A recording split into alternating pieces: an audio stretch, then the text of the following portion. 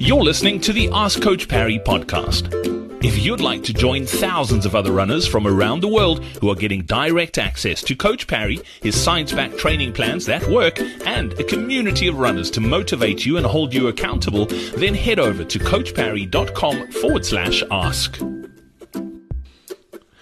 Welcome on to this edition of the Ask Coach Parry podcast. We've got Shona Hendricks with us today. Shona, nice to see you. How's it, Brad? Nice to be here. Shona, we've got a great question from Monica today. Monica's saying, as you know, the heat wave is upon us in the United States and a lot of places around the world as well. She said this past Saturday, how crazy is this? She says they started at 5 a.m. and it was 77 degrees Fahrenheit already at that time of the morning.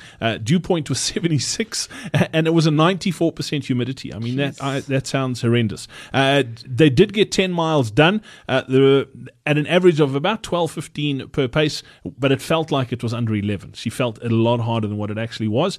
The likelihood of hitting the paces in my plan are very slim. Do you support pace adjustment in extreme temperatures and humidity? I may have missed it, but couldn't find a discussion around temperature. Thanks, Monica. I mean, obviously there are specifics in here, but let's just talk the generals about training in heat and humidity and what we should do. A lot of people, obviously we're in the southern hemisphere, it's winter at the moment, but there are a lot of folks struggling in hot and humid conditions as we speak. Yeah, definitely. And the two factors that are always going to influence and have an impact on your performance or your training are, are heat or humidity and altitude.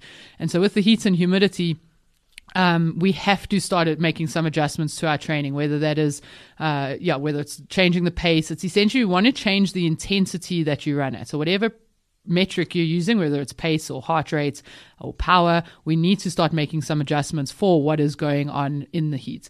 Your body is essentially going to be working a little bit harder to get to cool you down, to keep cooling you down, increase sweat rate, and because of that, your heart rate is going to go up. And so if you're training specifically to heart rate, you can expect a 5 to 8 or 5 to 10 beat increase in what you're doing. However, my advice would then be to say, let's not use those metrics anymore. Don't train specific to pace or heart rate or power. Rather train according to rate of perceived exertion or how you're feeling. So really, really go out there. And when you're doing your long and your easy runs, be very honest with yourself in how much you keep that run easy.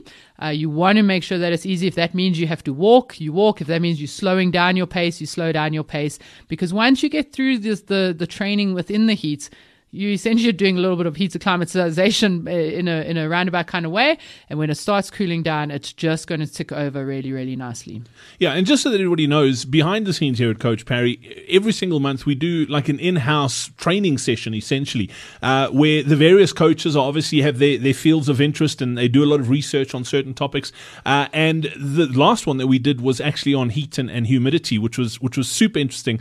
And we made the decision in that training that we're actually going to do something specific for our members. So we are going to be doing, as we do our weekly live coaching calls, we're going to do a specific heat and humidity training coaching call where we'll do a shortish presentation that was used as part of our coaches training, but then open up the question. So we haven't decided on the date yet, but it is coming up soon. What I would suggest is by the time this podcast gets published, the date will have been booked, and you'll find it under the events tab on the Coach Parry app. So please come to that. You are going to learn so much. I mean, I sat there listening and it was amazing. So I think there's lots to share on it. And it's not just how to train, but things you can do to mitigate the effect of heat and humidity. And also, if you're training for a race and the race is going to be in an area where it's hot and humid, how do you acclimatize yourself to that? So there's lots and lots. Lindsay was talking about some of the learnings that they got out of the Tokyo Olympics. Obviously, very hot, very humid there. So there is lots to share. And I think it is going to be an amazing call. So you don't want to miss out on that. Monica, I hope that helps. Definitely come to that call. And I think that's enough of me yakking, Shona. But yeah, check under the events tab on the Coach Parry app, and we look forward to seeing you in that call. Brad here again. Before I go, if you're peri or postmenopausal, then join sports scientist and head of the female athlete program here at coachparry.com, Shona Hendricks, in our upcoming Running Through Menopause Masterclass. If you'd like to recover from sessions quicker, not feel fatigued or tired all the time, run pain and injury free, improve your endurance, and of course run faster to and through menopause, then head over to coachparry.com/menopause or simply click on the link in your podcast player now.